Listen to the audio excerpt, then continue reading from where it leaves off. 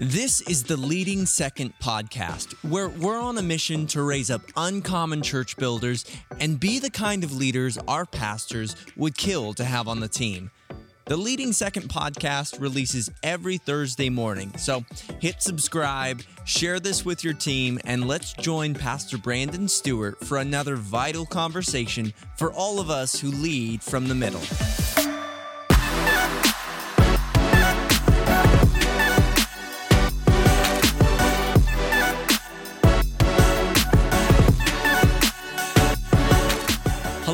Welcome back to Season 4 of the Leading Second podcast. My name is Clark. I'm one of the team members here at Leading Second, and I gotta say, I'm so glad you've joined us for this episode today. We've got a returning member, Pastor Joshua Bingle, and he's brought one of his team members as well, so you're not gonna wanna miss it. But before we get into the episode, we are going to take another listener question. You know, we have people all the time reaching out to us through Instagram and Facebook with questions and comments regarding Leading Second and what's going on in their church world. So Brandon took some time to talk with one of our listeners. So let's take a moment and take this question.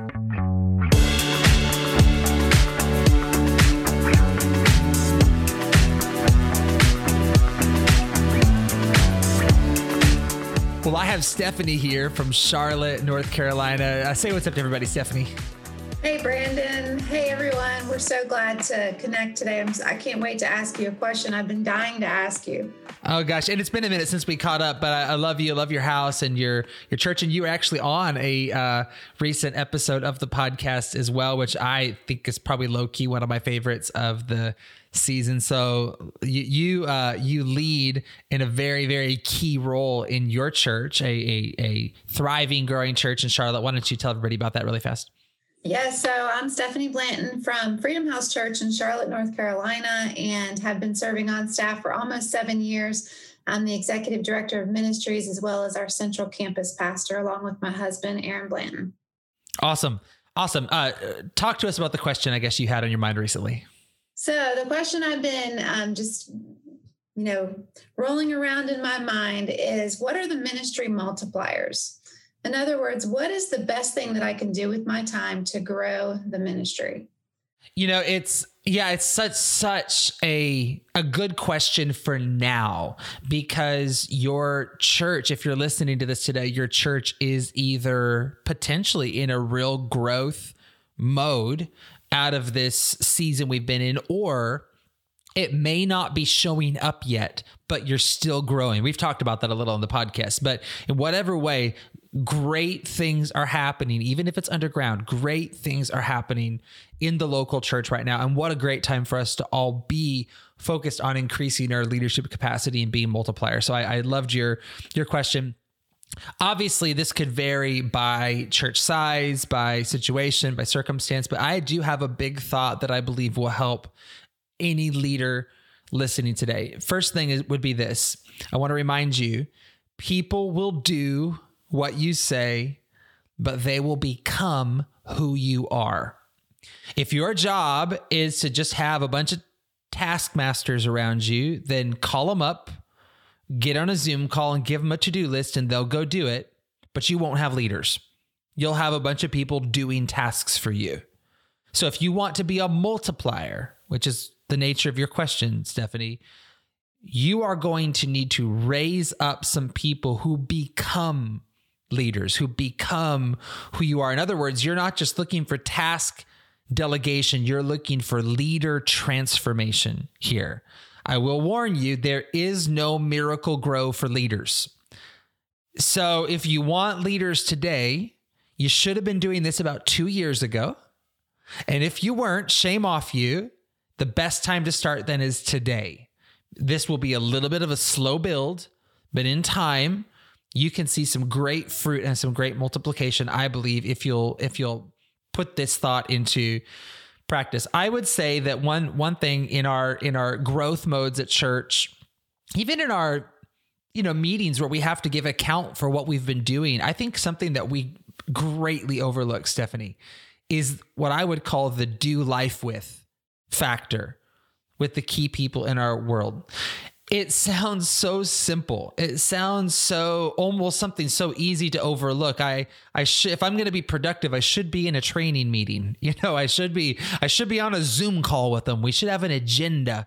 We should have someone taking notes, and like that's our one thought of being productive. But there's another factor. If you're looking for transformation, leadership transformation in the lives of the people around you, you're really looking for them to take on an aspect of who you are. You want to rub off on them in some way. You want something that's on you to get on them, some way of thinking. Some habit, some rhythm, some culture, some value that is transferred by proximity, and that's transferred over time.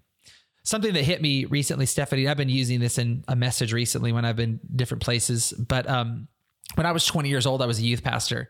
And I had no business being a youth pastor at 20 years old. In fact, I look at 20-year-olds now and I'm like, oh my gosh, that anybody entrusted their students to me when I was 20 is beyond me. I think I took a mission trip of like 15 young people to England when I was 23 years old. I'm like, what in the world was I thinking, doing this? Anyways, I give no stock in that season of my life to my leadership ability. But I will tell you, the one thing about me in that season was I loved God. I loved his house, and I loved ministry. I've never felt differently. Like I feel today like I did then about ministry. And I was probably a horrible leader, but I had a core leadership team in our youth ministry. I don't know if it was 7, 8, 9, 10, key young people, older in high school. And one thing we did do well was we did life together. I gave them rides to youth and they were around me. They were at my apartment. I was single at the time, one of them, even their dad passed away and I was there at the hospital, the night or the morning after he passed. And I mean, I just did life with them, did my best to be salty, to rub off on them. And it hit me recently, Stephanie, as I was just, locked up in COVID over the last year and more on Instagram, connecting with some people from the past and all that. It hit me the other day that every single one that I can tell, every single one of our key youth leadership team, this is 20 years ago now, every single one of them is still in ministry today, that we're in kind of our airspace in that season. And I look back and honestly, I'm kind of proud of it. I don't take all the credit for it, but I got a little bit of fruit out there in them, 20 years on. But you know what? It just hit me. It couldn't have been because of my leadership ability. It just would have been impossible. Maybe there's more to this doing life with factor than we realize. There's another season of ministry where I really needed some leaders around me, where I really got intentional. Lindsay and I came into agreement a couple nights a week. We set aside to just do life with our key leaders in our world. Honestly, we went through our schedule and every week filled up these agreed upon nights of the week with dinners and hangouts and movies and whatever with the key people in our world. And we did it as a rhythm. We did it consistently. And we really began to see the needle move in terms of leaders being raised up in our ministry. I think because we just spent time with them. So I know that is a really, really simple answer. I just think it's something that we overlook. And right now in this season, COVID season, I think people are hungrier for it than they've ever been. And here's your job as a leader. If you're going to spend time with people, your job, sure, you can take them out to a movie, or you can go to a restaurant, or you can go to the mall. I mean, sure, you can do all of those things. But your job as a leader, anytime you're with someone, is to be salty. Your job is to rub off on them in some way. Even ask God before the meeting. I did this before my work calls today. I said, God, give me a moment today to just say the word in season, as it says in Isaiah, to the one who is weary right now. Give me the word to say in the moment you need me to say it today. And I think if you'll do that and you'll approach those times intentionally, and then of course you combine that with the right training and the right meetings, I believe you'll begin to see the needle move, because people will do what you say, but they will become who you are. So if you want to multiply what God has done in your life and in you and to others, it's going to take some time. I would say combine right people with the right rhythm of relationship, and I believe you'll see the needle move. Wow, that is just a little thought. I know. I came to you looking for some magic pill, and you just just go do life with some people. Exactly. Do life with some people. Connect with them, get to know them, help them find purpose. That's what I love to do. I love to help people find purpose. And, I think you talked a little bit about spending time with them. What are the purposes for those meetings? Like, what do you go to those meetings to do? Are you just connecting? Like you talked about going to the movie, you could take them there. But what's the purpose coming out of that? Like, how do you know that's a win? My thought is that people are the most receptive when their guard is down. When they've laughed, when they've shown you around their house and told you about the pictures they have hanging on the wall, when you just saw a movie both of you were dying to see, whatever. When their guard is down, what I've noticed is I'll usually ask God for wisdom, and I'll usually try to take a conversation to not with like too much of an agenda, but I'll try to take a conversation to a place where I just believe it could be helpful to them. And I'll often end the time with say, hey, I just want to give you a thought, before we go our separate ways tonight, and just sprinkle it with some salt and scatter some seed, so to speak, and then believe that God's going to take that and grow something new in their life. There's a key guy in my world right now, that he and his wife moved here to join our Leading Second team. And we often, honestly, a lot of our meetings are we like go and work out, or we go take a walk somewhere, or we drive somewhere, or whatever. But those to me are as productive as the times where we actually sit down in my office for a meeting. So you're combining the saltiness and the low guard that they have in the social time with then the productivity of a formal meeting time. That to me is like the dynamic duo with the two, if that makes sense. That's good. I feel like what you're saying is relax and enjoy ministry. Maybe we all need to do a little bit of that right now in this season. Okay, Stephanie, thanks so much for your call. We love you guys so much. All right. Thank you. Have a good one.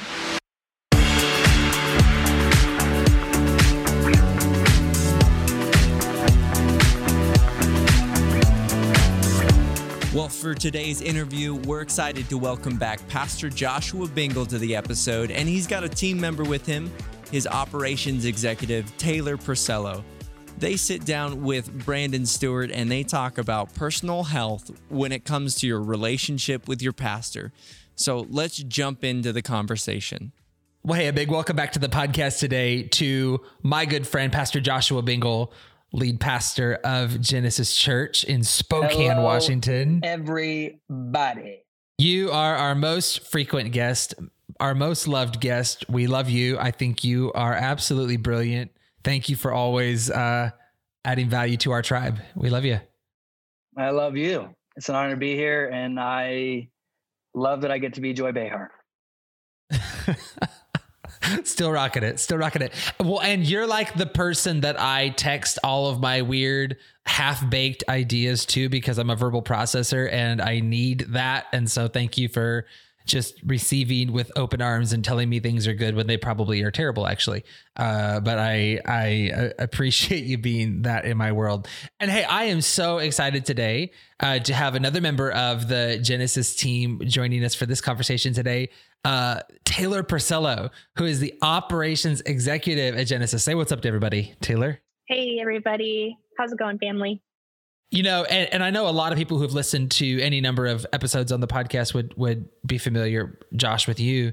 Taylor, though, I would want to let everybody know, has been a part of our Leading Second team for quite a while now and contributes in different ways over the course of time. And I absolutely love you, Taylor, as a leader in the middle, as someone who holds up your pastor's arms in the way that you do. You're so special. You get it. You get Leading Second at a revelatory level. This isn't just a good idea to you. This is a revelation. I just want you to know, respect you so much and value your voice and what we're going to talk about today. And in fact, this conversation we're going to have today. I'm so excited to have it.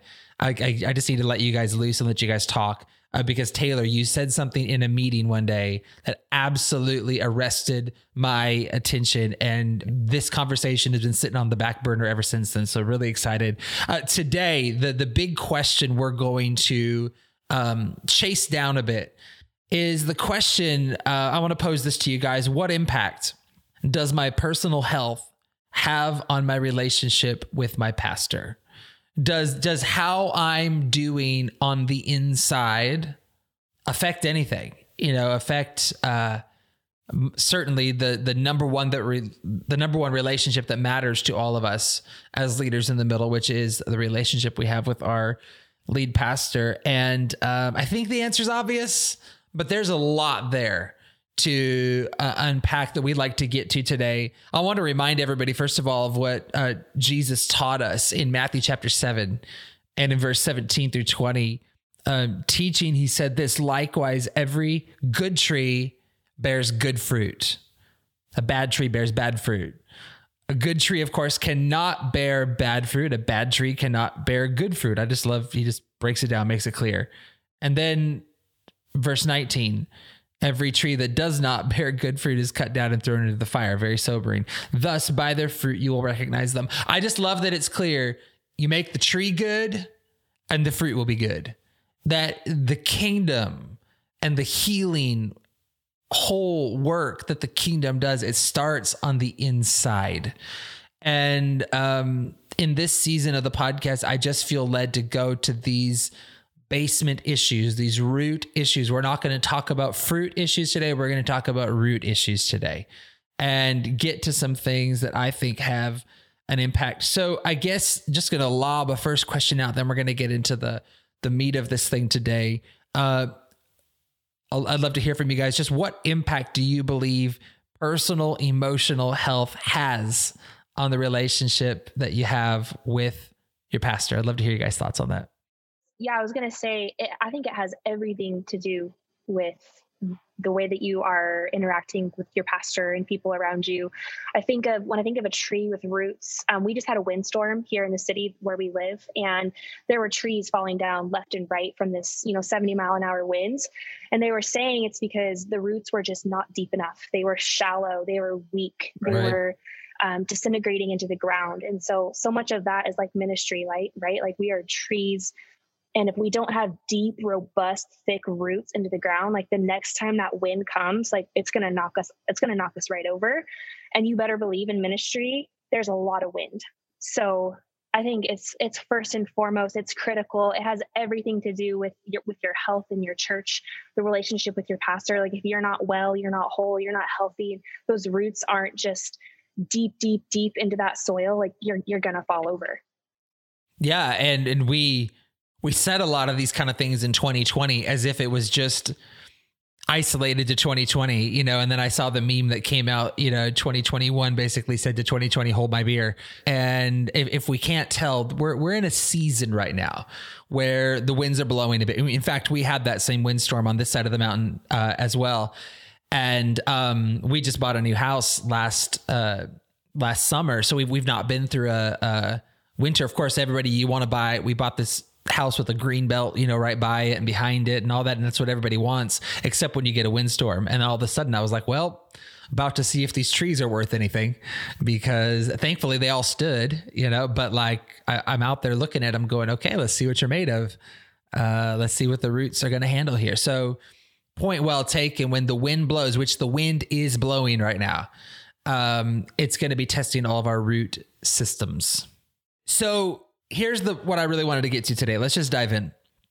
Taylor, in a meeting a few months ago, we were talking, and you brought up a term to me that honestly gave me new language. It revolutionized a way I think about something, and it is the term secret contracts. We're going to talk about this for probably quite a while here for a minute today.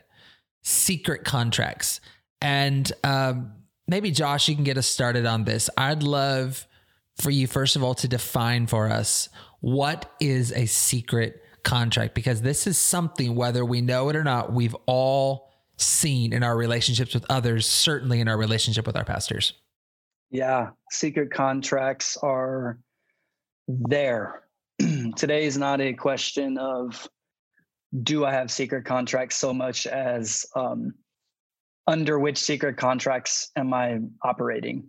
And a secret contract is simply an agreement that you have made with somebody that they are totally unaware of. In like premarital counseling, we used to call it unspoken expectations. Expectations you have going into marriage that you haven't verbalized because you were afraid that it would be rejected. You're afraid of societal pressure or familial pressure or things that you actually had expectations, but you didn't voice them. And so stuff starts to grow and fester under the surface. In fact, the language secret contracts, there's a therapist in our church that I was having coffee with, and he was talking about marital counseling, like counseling people whose marriages were struggling.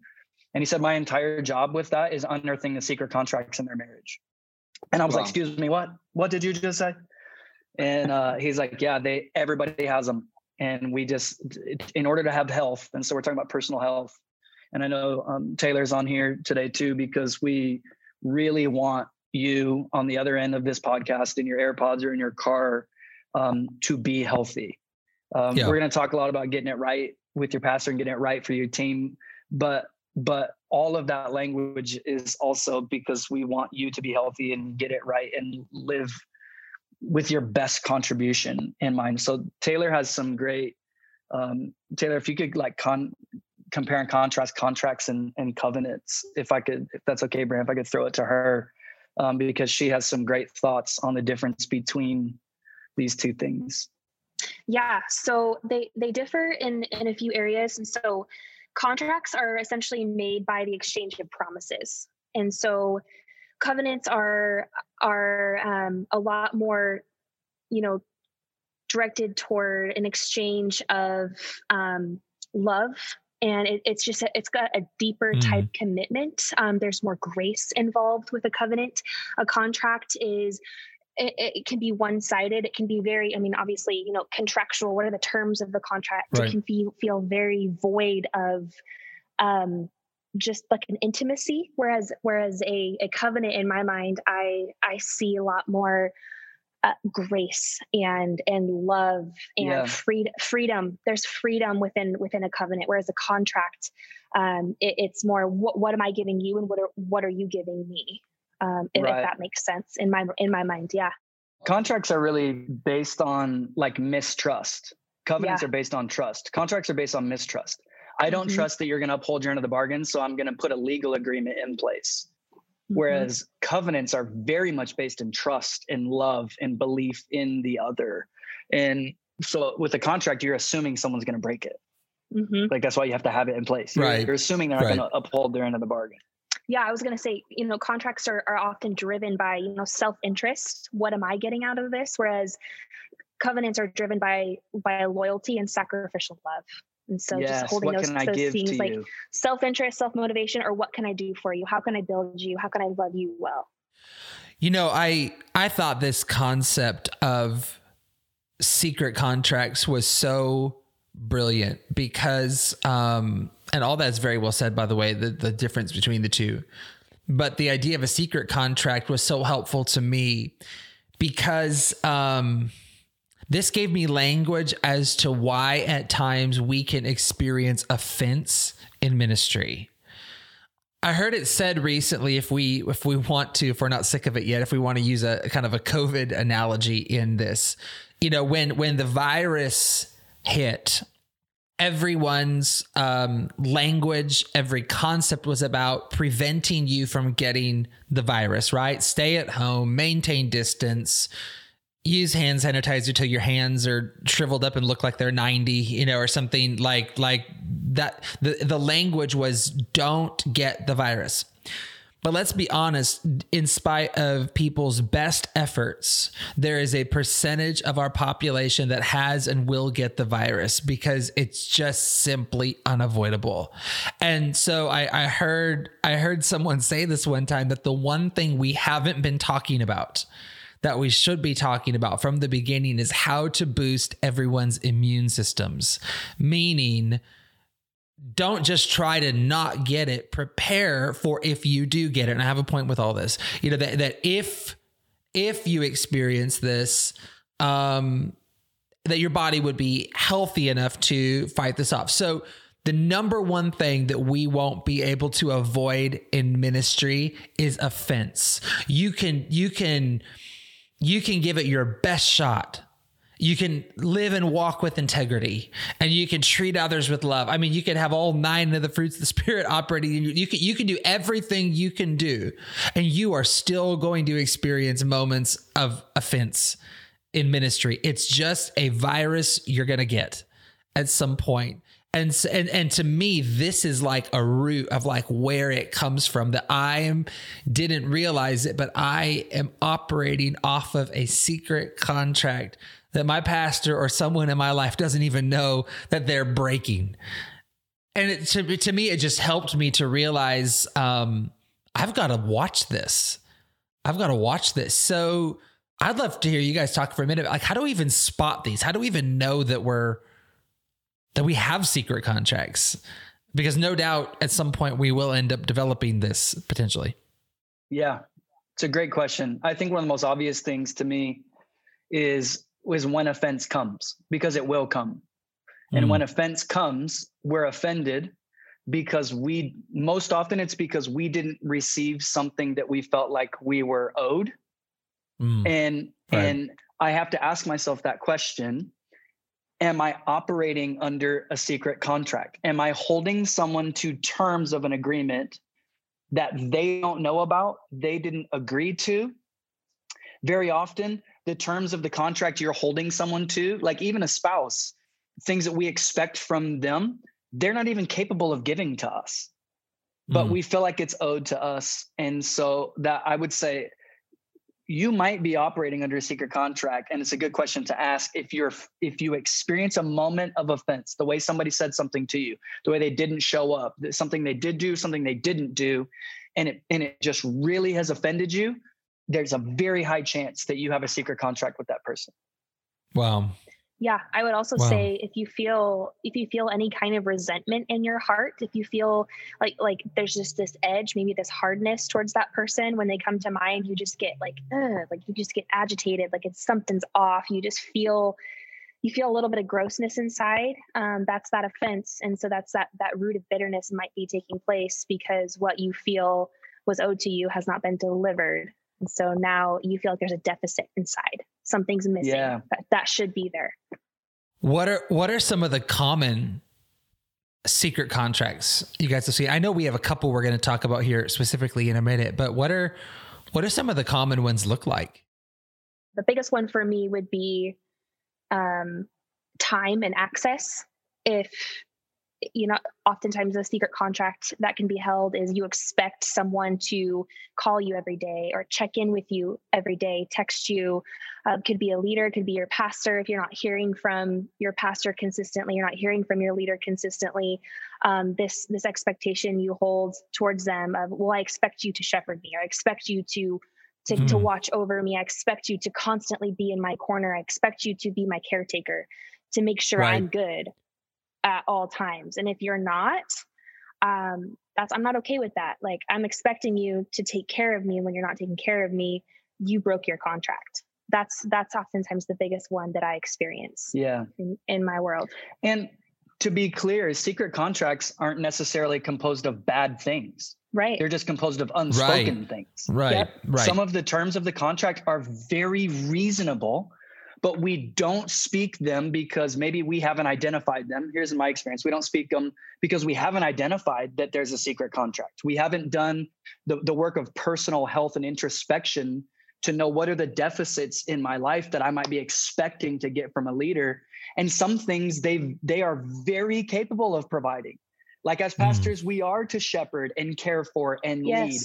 And so that there's nothing wrong with desiring that, but maybe your definition of what those things are is wildly different from what your pastor's definition is. And so like Jesus, maybe your pastor having compassion on you, like in Mark chapter 6, Jesus is moved with compassion. He gets out of a boat and sees a bunch of people. He's moved with compassion. Why? Because they're like sheep without a shepherd. And so he taught them. Yeah. And so maybe what you're expecting is I'm going to be getting all of this stuff. And maybe what your pastor is giving you is teaching, but that's not the terms of the contract that you wrote that they never agreed to. Mm-hmm. So they're not necessarily composed of bad things, just unspoken things that if not identified and dealt with they'll drive wedges, and you start assuming things. We'll get into this later. But maybe they're unspoken because you haven't identified them. Maybe you're embarrassed by them, that it's a very real thing that you desire and need, but because of like societal pressure or familial pressure or like cultural pressure in the house, it kind of embarrasses you that you need this thing. Mm. But the reality is, until you deal with it and identify it and name it, it is there. It is there. Or the third thing, maybe you know that the other party won't agree to the terms of the contract. And so it's much easier to leave it unspoken in here with this hope that maybe one day they'll come around. It's like the guy who's in love, like the nerdy kid in all the movies who's in love with the girl next door. She's like the prom queen. And rather than asking her out and risking the chance that she says no, he just pretends that one day she's going to fall in love with him. Yeah. That's a secret contract. And we know the other party won't agree. And so we just don't speak it, because it's better to have a hope in our heart that my pastor will be my best friend and come to all my birthdays than for him to be like, I can't do that for you. Mm-hmm. Like, I can't be that person. But the reality is that secret contract is there. And even if you know the other party won't agree to it, if you're operating under that contract, it is going to massively affect your own personal health, your ability to lead your family, yourself, and your church. Mm-hmm. Amen. Well, and I think one of the major ways that it ends up impacting us is we end up doing what's called collecting interest. The contract isn't met. Like, talk to us about what the interest looks like. Yeah. So if you have a secret contract and your terms of that contract are not being met, you might start collecting interest. And so this could start with that bitterness we talked about, that resentment in your heart that just continually grows and grows and grows. It's like a debt that's just stacking up and up. And it's a debt that the other person is not ever going to be able to repay. They're not going to be able to pay on that interest. They were never aware of the terms in the first place. And so when those terms are continually unmet, those resentments continue to build in your heart. And then all of a sudden you just have this big mess of hurt, this big mess of frustration stemming from what you feel is owed to you. And so every time you interact with that person, you talk with that person, like you view them from that filter of hurt, because you've just been collecting interest on these terms that have never been met. And then there's this debt and this deficit in that relationship. Yep. And that's when, friendships are broken up, people split. That's when, people make pretty significant, decisions on just, they just didn't have a conversation, or those expectations, those terms were never discussed or agreed upon or brought out into the open, what we just talked about. And then there's those permanent ramifications of that interest not being. Yeah. It's when the interest comes due, and the payment comes due and no payment is made and the contract goes into default. I think this is when we see people leave churches. And I know what we're talking about today is a gut check. Like, I know that this is pretty strong. And I think we recognize that. But I think we have to go here right now, because 2020 and this season that we're in, my bold statement is that way too many people left churches that shouldn't have left churches in this season, for a variety of reasons. But I think there were a lot of secret contracts out there that came due in people's hearts in this season, and the payment wasn't made. It was like, my pastor should have talked about race more. My pastor should have talked about race less. My pastor should have talked about politics more. My pastor should have talked about politics less. Do you see the impossible situation we've been in, this year? It was just really difficult for me to see people leave churches over race conversations when joining the conversation, race conversations were never in play. I think that's what was so heartbreaking to me, was to see the sheer amount of secret expectations and contracts were out there. And it led, I think, to a lot of uprooting. I just read the study again this morning that was done in May 2020, which imagine how things have progressed even since May of 2020. But at that point, saying 50% of church-going millennials had left their church, not even transitioned to online, left. And it just is staggering to me. And I pray for anyone who's listening, who's a part of the remnant in the church of this season, who's willing to listen to a leadership podcast like this, 20 minutes in or something, that I hope that this gives you pause to ask the Holy Spirit to search your heart for any secret contracts that exist. Because I believe there is freedom for you in the name of Jesus. Like you can find wholeness and healing for those areas. And that does not have to be your story, because you're hearing from someone right now. And I know Josh and Taylor, you would echo this, but I haven't stayed planted in the same local church for almost 40 years because it was easy the whole time. Without having your brilliant language here, I realized I had to fight through these things continually to stay in the place God had assigned for me. Okay, I want to talk about two really specific contracts that I think we face. Pastor Josh, I'm coming your way. The first secret contract I know that you have on your heart to talk about, it's a big deal for leaders, is what we've called the Service for Influence contract. Talk to us about the Service for Influence secret contract. Yeah, we were trying to identify and give names. Like when you sign contracts, you have letters of intent or purchase agreements, or there's always a name to whatever the contract is. And so we wanted to get as specific as we could to just help, because what I know is that if you're listening to this and you're sitting in resentment, it didn't start that way. Nobody goes into a marriage going, man, I can't wait till we get divorced. Right. And nobody joins a church going, I can't wait until I'm sitting in resentment. You hate it and you don't know where it came from. I'm just so burdened for this because all of a sudden it was awesome. And then it wasn't anymore. And you don't know why. And it breaks your heart. And you don't love that you view your church this way and your team this way. And the people that you've sweated with and cried with and you wept and you prayed. And all of a sudden they feel like they're distant and there's a wedge. And I want that for you, and you don't want that for you, and it is a lie of the enemy. And so we tried to get as specific as we could with some of these contracts that, like Brandon said, from Psalm 133, search me and know me, and point out anything in me that's contrary to you, and lead me in the way of life everlasting. That's a brave prayer. Yeah. And so the two of the main ones, this is by no means a comprehensive list, but this first one, a Service for Influence contract, that I've found this to be true in my 10 years in the first chair of this is usually comes from people who come from church world, and they want to influence in the church, which is good. It's great. It's a great desire to influence people and lead people, but they know how to play the game. And so if I want influence, if I am faithful in the little things, God will make me rule over much. And so you go to Growth Track and you do the thing and you sign up for the team that makes you the best. You're I can carry 4 chairs at youth group guy. But it's a Service for Influence contract. And you have a secret contract to where if I just serve long enough, eventually I'm going to be the youth pastor.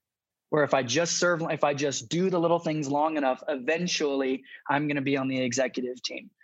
And then what happens in 3 or 4 or 5 or 6 or 7 years of you doing the little things, and then you don't get promoted to the executive team and somebody else gets picked to be the youth pastor, or somebody else gets the promotion that you thought you were owed, you start to get offended. And then we say things like, oh, the church just used me. The church used my gifts. The church didn't really care about me. I was just a piece of the machine. And to be fair, there are environments and organizations where that's how they treat people. I don't want to write that off.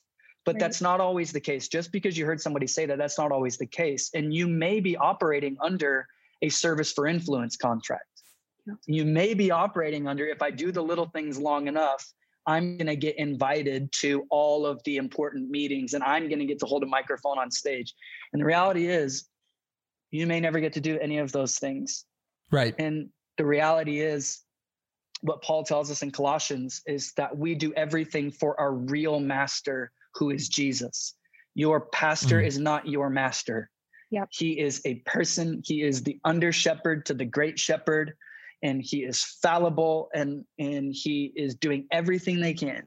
They're doing everything they can to love you and lead you well. But if you find yourself, it's like a cyclical offense. Maybe you've been in 3 or 4 different churches in the last 15 years, because it's about year 3 or 4 where the terms of the contract come due and they're not met. Mm. And so you move to a place that can recognize your gifts. They just didn't see my gifts. They didn't recognize the calling of my life. Mm. My friend, you may have been operating under a service for influence contract, and it's going to lead you to cyclical offense and secret resentment. Secret contracts lead to secret resentments that lead to cyclical offenses. And I want you off that merry-go-round. You don't like it. I don't like it.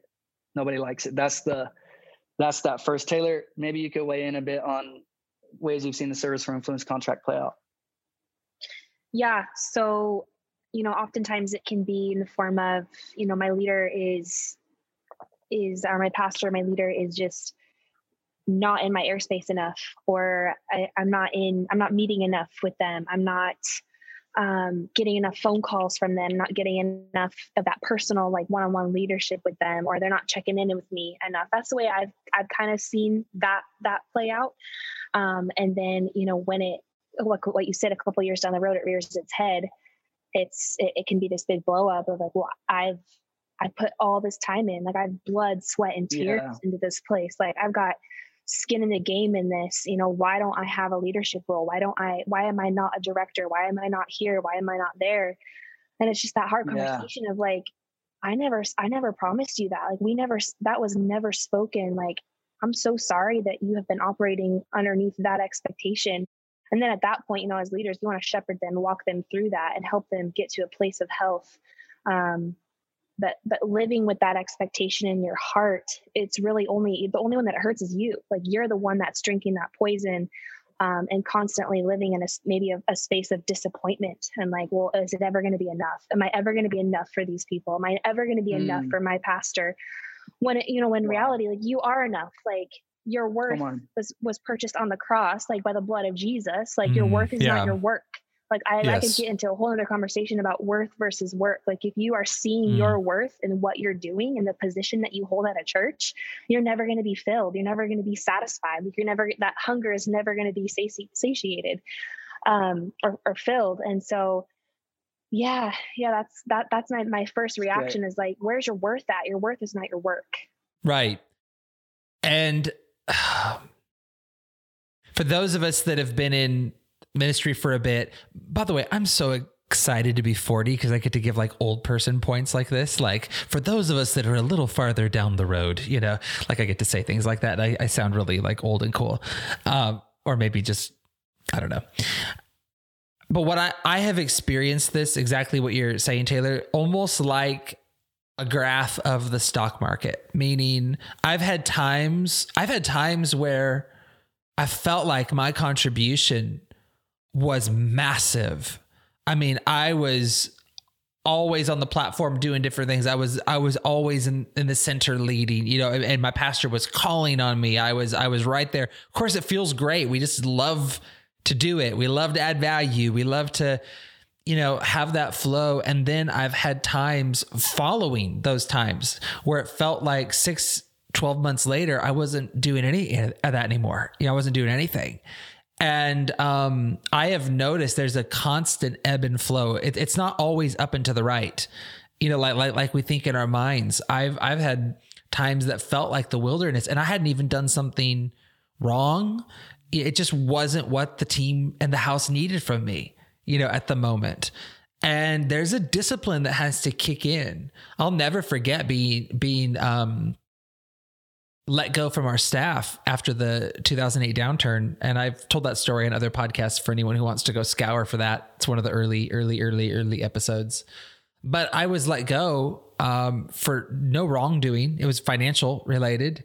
And it ended up being one of the greatest shifts God made in my life to move me into a new season and a new thing. But I literally went from having the most small groups our church has ever had, which was my job, small groups director, leading worship, teaching multiple weekends a year, all that, like slammed the needle into nothing.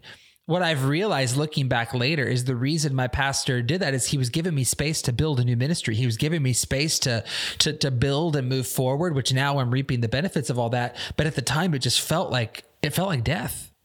It felt like a wilderness, and there's just a discipline that has to kick in at that point. Like, I didn't sign up for this to be on the stage. And if I did, it was the wrong motive.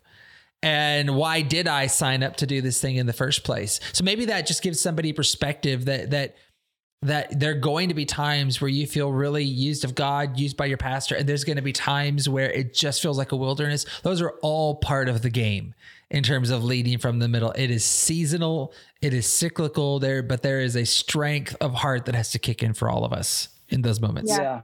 The service for influence contract too is tough as a leader. We could do a whole nother podcast on secret contracts that pastors have with their people. That's a whole nother ball game. But the service for influence contract for me, as I've shepherded people through it, a lot of people ask questions like, what could I do better? What could I do different? And what they're asking is like, how could I do this different so I could get the promotion? And very often in my heart, I don't have a reason for them. There's just a check in my spirit about the person, and I don't know what it is. Yeah. But I just there's just a check there about them. But what Scripture tells us in Proverbs and elsewhere is that, we what we see with our eyes is like someone's actions, but God discerns the heart. Right. And so you might be doing all the right things, and based on everything I'm seeing, you check all the boxes, but there's something in my spirit that is like, I can't make that person a leader right now. And they're like, why? I'm not. And what I've come to learn is that maybe the motive of their heart for doing all the right things is improper and will be poisonous down the road. And so you might be doing all the right things and still not getting it. And you might want to ask yourself the question, am I operating under a service for influence contract? And then if your pastor says, I wish I could give you a reason, I just don't know, then to trust. And it is so hard. Yeah. It is so hard.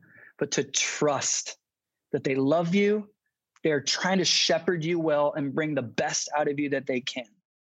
So very well said, guys. And I could talk to you for hours about it, but there's one more secret contract we want to get to today. It's really important, really big deal. We're just going to go gut punch to gut punch. How about that? This last one we want to unpack, and Josh, I'm coming back to you, is the Be My Dad contract. And man, this is crucial for someone to understand. Josh, what is the Be My Dad secret contract? Yeah, this one,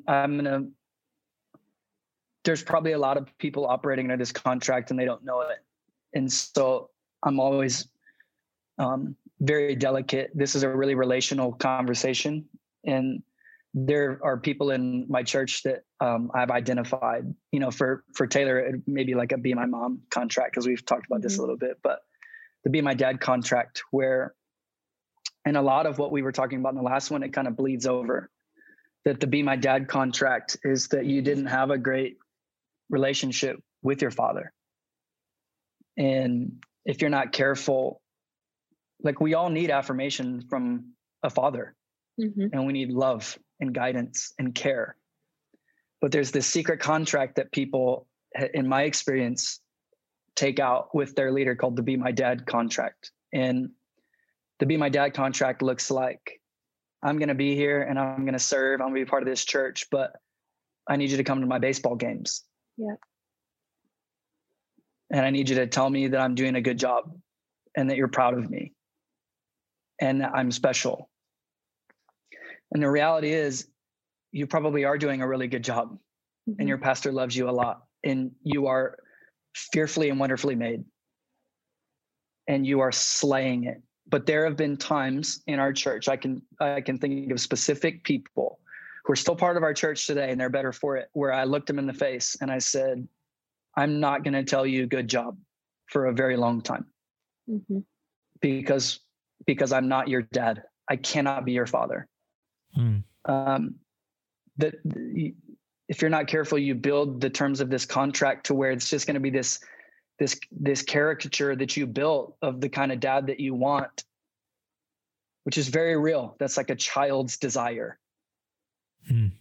But it gets to this point to where if your pastor does not, or your leader does not fulfill the terms of that contract, and maybe they violate the terms of the contract by correcting you. Yeah. They bring correction, they bring discipline, which is what a father does. Mm-hmm. Right.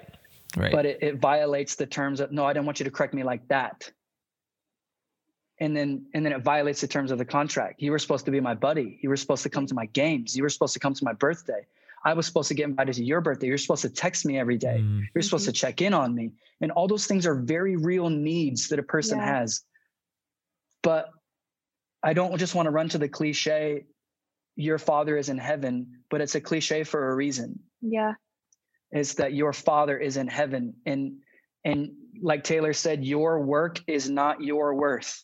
Your worth is firmly founded at the foot of the cross. And he sent his son to die for you and shed his blood. And I love the picture of Jesus getting baptized at the beginning of his ministry, where before he ever lifted a ministerial finger, the Father in heaven said, this is my beloved son in whom I am well totally pleased. Approved. Yep. And if you are operating under a Be My Dad contract, COVID really brought it out, I promise.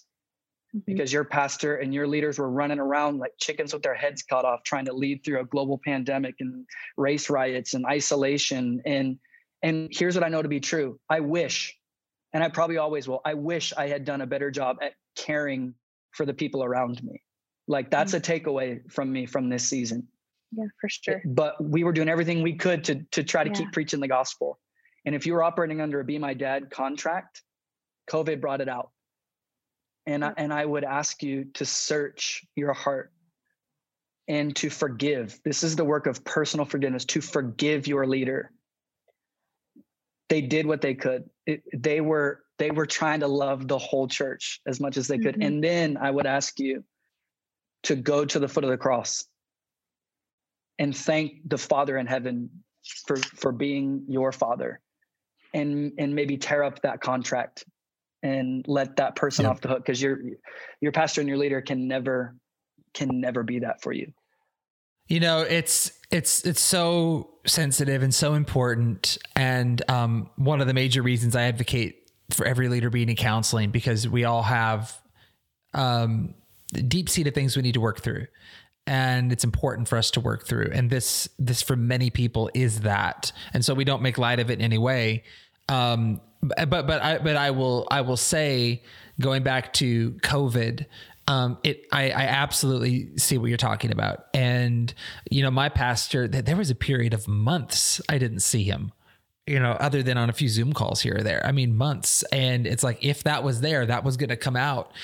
But you know, Josh and Taylor, something I felt like the Lord impressed upon my heart at some point during last year, just in my own wrestling and moving through the season, is I felt like, and this is before we ever had these conversations, but I felt like God had put on my heart to become a father. Now, obviously, we're pregnant. I'm not referring to that. You know, I have a daughter already. I'm not referring to that. I love them with all my heart.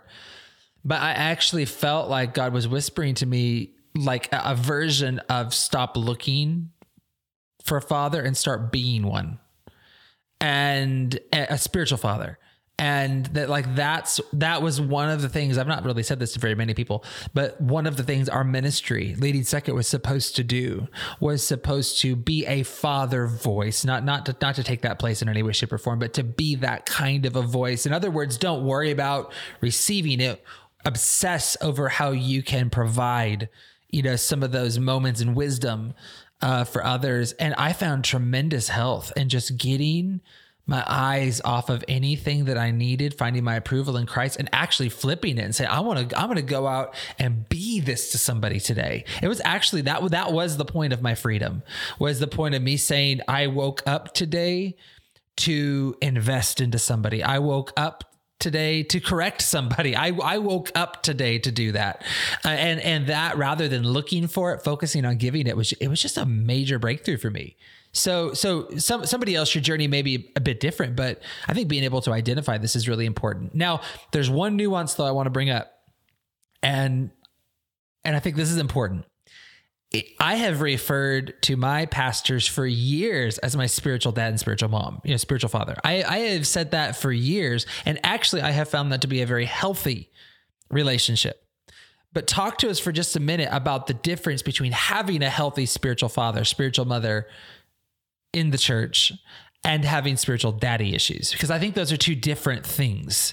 What you're talking about here, the secret contract of looking for something to be my dad versus having a healthy spiritual father relationship with your pastor. Maybe just talk about the nuance between those two.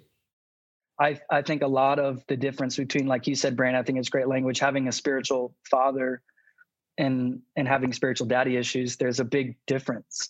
And I don't want to make light of it. It's just the best language that we have. When we say daddy issues, right, we all know what we're talking about. And to me, it comes down to the personal health of the quote unquote child. Like if somebody has real deficits, father deficits, then I hesitate toward being everything they think I should be to them. There's going to be a lot of things that I cannot make up for 15 years worth of XYZ thing. But somebody who is personally healthy, and you can get there. If you're someone who has dad issues like that, and you're operating under Be My Dad contract, you can get healthy to where you have a healthy relationship with a spiritual father or spiritual mother. For me, it comes down to the personal health of the person, that if somebody doesn't need me to be their father, that is the kind of person, because I know I'm going to let them down. I promise, as friend and pastor and boss to Taylor, I am going to let her down. I probably let her down this morning, and it's only 11:30 on the West Coast. I probably did something, or something in the last week.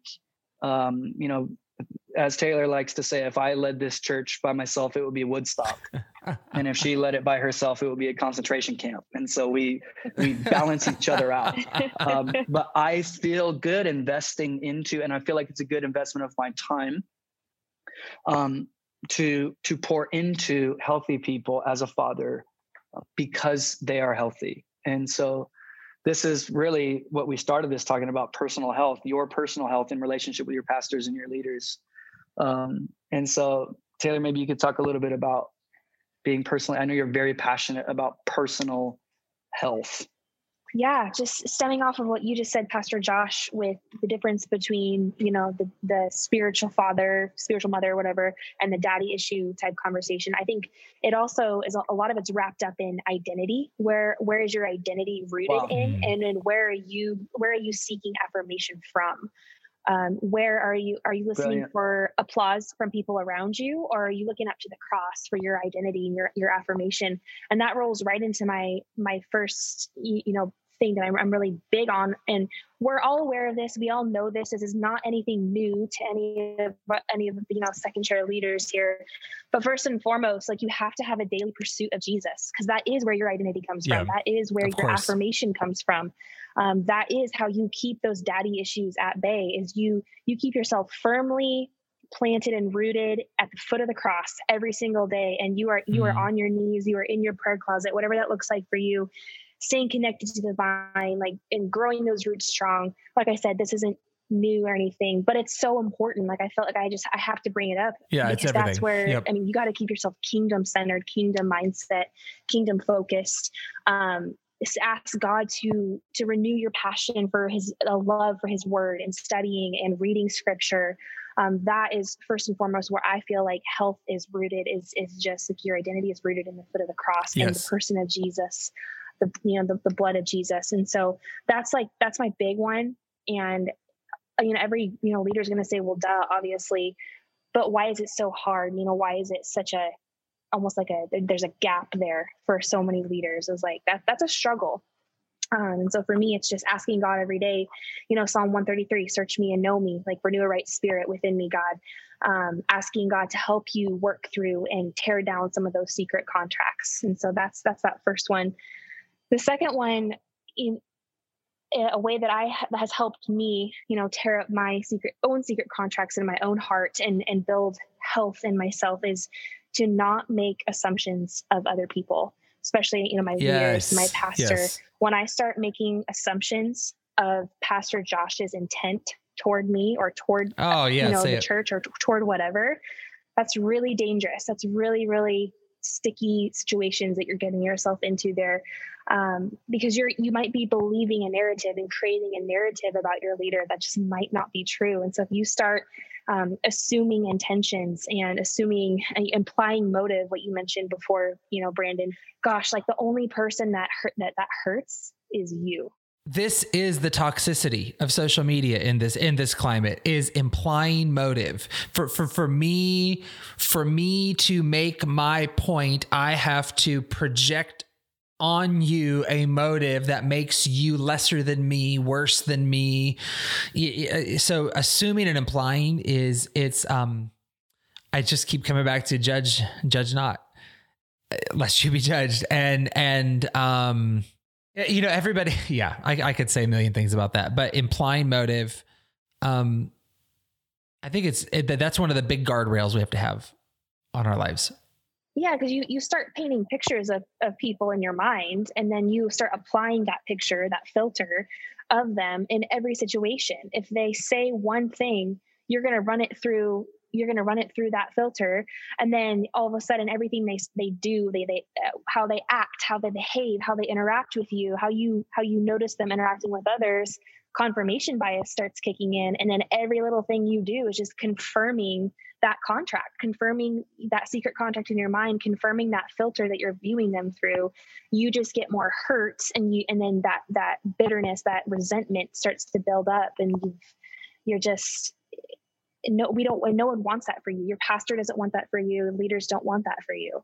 And so you really have to fight for this, like fight to have good assumptions, to have pure assumptions of others. And this rolls in, into the thought of believing the best in other people, believing the best in your leader and your pastor. I love this quote so much by Charles Spurgeon. It would be better to be deceived 1,000 times than to live a life of suspicion. So good. God, I'm okay with being deceived, because I'd rather just not live with suspicion in my mind and in my heart. And then that goes right into 2 Corinthians 6:11. Paul is encouraging the Corinthian church. Like, I've been encouraging you to enter this wide open, spacious life. We didn't fence you in. The smallness you feel comes from within you. Your lives aren't small, but you're living them in a small way. I'm speaking as plainly as I can with great affection. Open up your lives. Gosh, I love this. Open up your lives, live openly, and live expansively. And so to me, a couple of my daily prayers, God, help me to believe the best in my pastor today. Help me to believe the best about Pastor Josh and Carly. Help me to believe the best about my team. And help me to not imply motive on people. Rather than implying motive and making assumptions of people, God, give me the boldness to have a conversation, to call them up and say, hey, when you said this is what I heard, and I don't believe that about you. Will you help me understand what you meant when you said this? Like, help me. I want clarity. I'm going to seek clarity. Like, seek clarity in whatever way you can. Just say, help me understand, because I don't feel like I'm interpreting this right, and I really want to get this right with you because I love you. Help me see this better. So good, man. This has been really rich, guys. And I have one more question. We've already talked way too long, but I could talk for another hour, I feel like, on this subject. And maybe we'll do that sometime. What does a great secret contract sound like? Like, if you're going to have a contract in your heart toward your church and toward your pastor, like what would that language sound like? I've been thinking that as we're talking. I know for me, I'm going to serve in my church until God moves me? Like, this is the number one question I ask leaders a lot of times when they want to transition. I try to fish out, is anything driving this other than God? I think there are some good contracts we can come to in our heart. What would maybe those sound like to you guys? If you were to write a new one over your heart, what would your heart, I guess, want to say about this?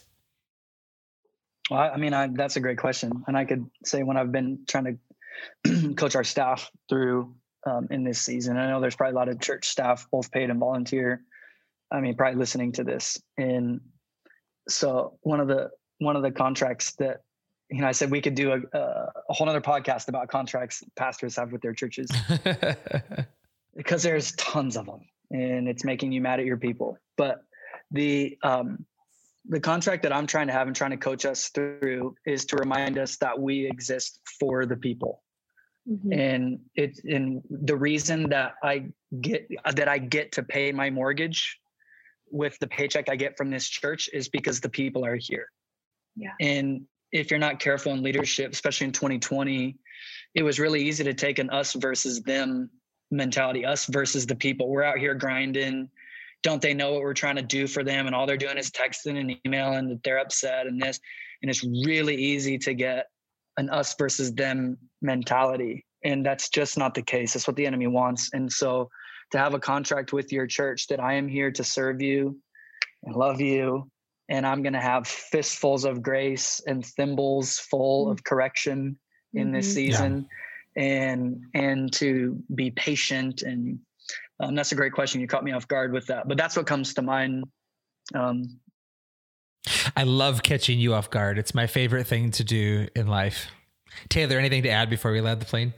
Yeah, I would say one thing Pastor Josh encouraged our staff with yesterday was just to have a thick skin and a soft heart. Maybe rewrite your contracts with that in mind, like having a thick skin, being unoffendable, letting things just roll off your back that really don't need to stick to you, having a thick skin in that way, but also with the caveat of having a soft heart, not letting your heart harden towards people and towards people you lead, towards your leaders. And so, yeah, that was a big one for me. Like, don't let every little thing offend you. Like, believe the best about people. Don't assume the worst in people. Remind yourself, this is part of having a thick skin. Remind yourself that not everyone's out to get you. Most people really do love you and want the best for you and believe the best for you. And so, and be willing to ask yourself, am I allowing my heart to harden toward people, praying that God would give you just thick skin and a soft heart toward people in your church and in your circles. Really beautiful, guys. And for anyone listening today, we just want to see you go the distance. We just want to see you run strong for a really long time.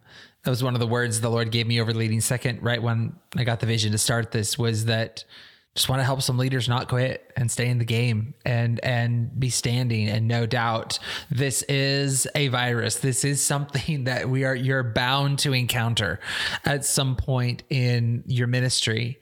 And maybe today's conversation has helped a bit to give us some handles and to boost our immune system, if so to speak. Hey, I love you guys so much. Thank you for your perspective today, for your wisdom today. Taylor, put you on the spot. Will you pray over any leader that's going to listen to this in the future that hung around almost an hour into a podcast, who's still listening right now? Will you pray over them as we close out today? Well, Father, thank you so much for this time that we've had to just pour into the lives of second chair leaders today, just trying to get it right for their church, trying to get it right for their pastor. Lord, I pray these words would just be seeds sown into soil, rich soil, ready to receive, God, that you would just produce a harvest and a fruit of growth and health in the lives of these leaders, Lord.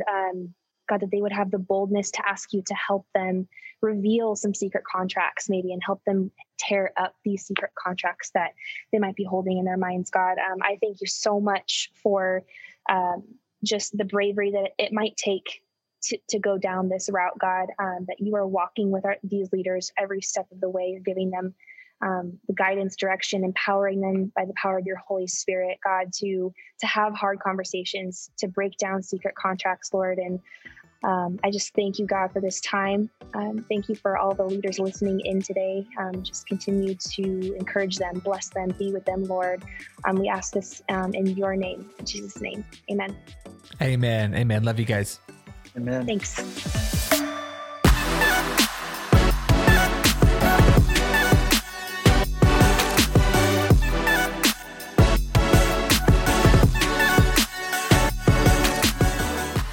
For more information, check out leadingsecond.com. Follow us on Instagram @leadingsecond and join us on the Leading Second Collective on Facebook.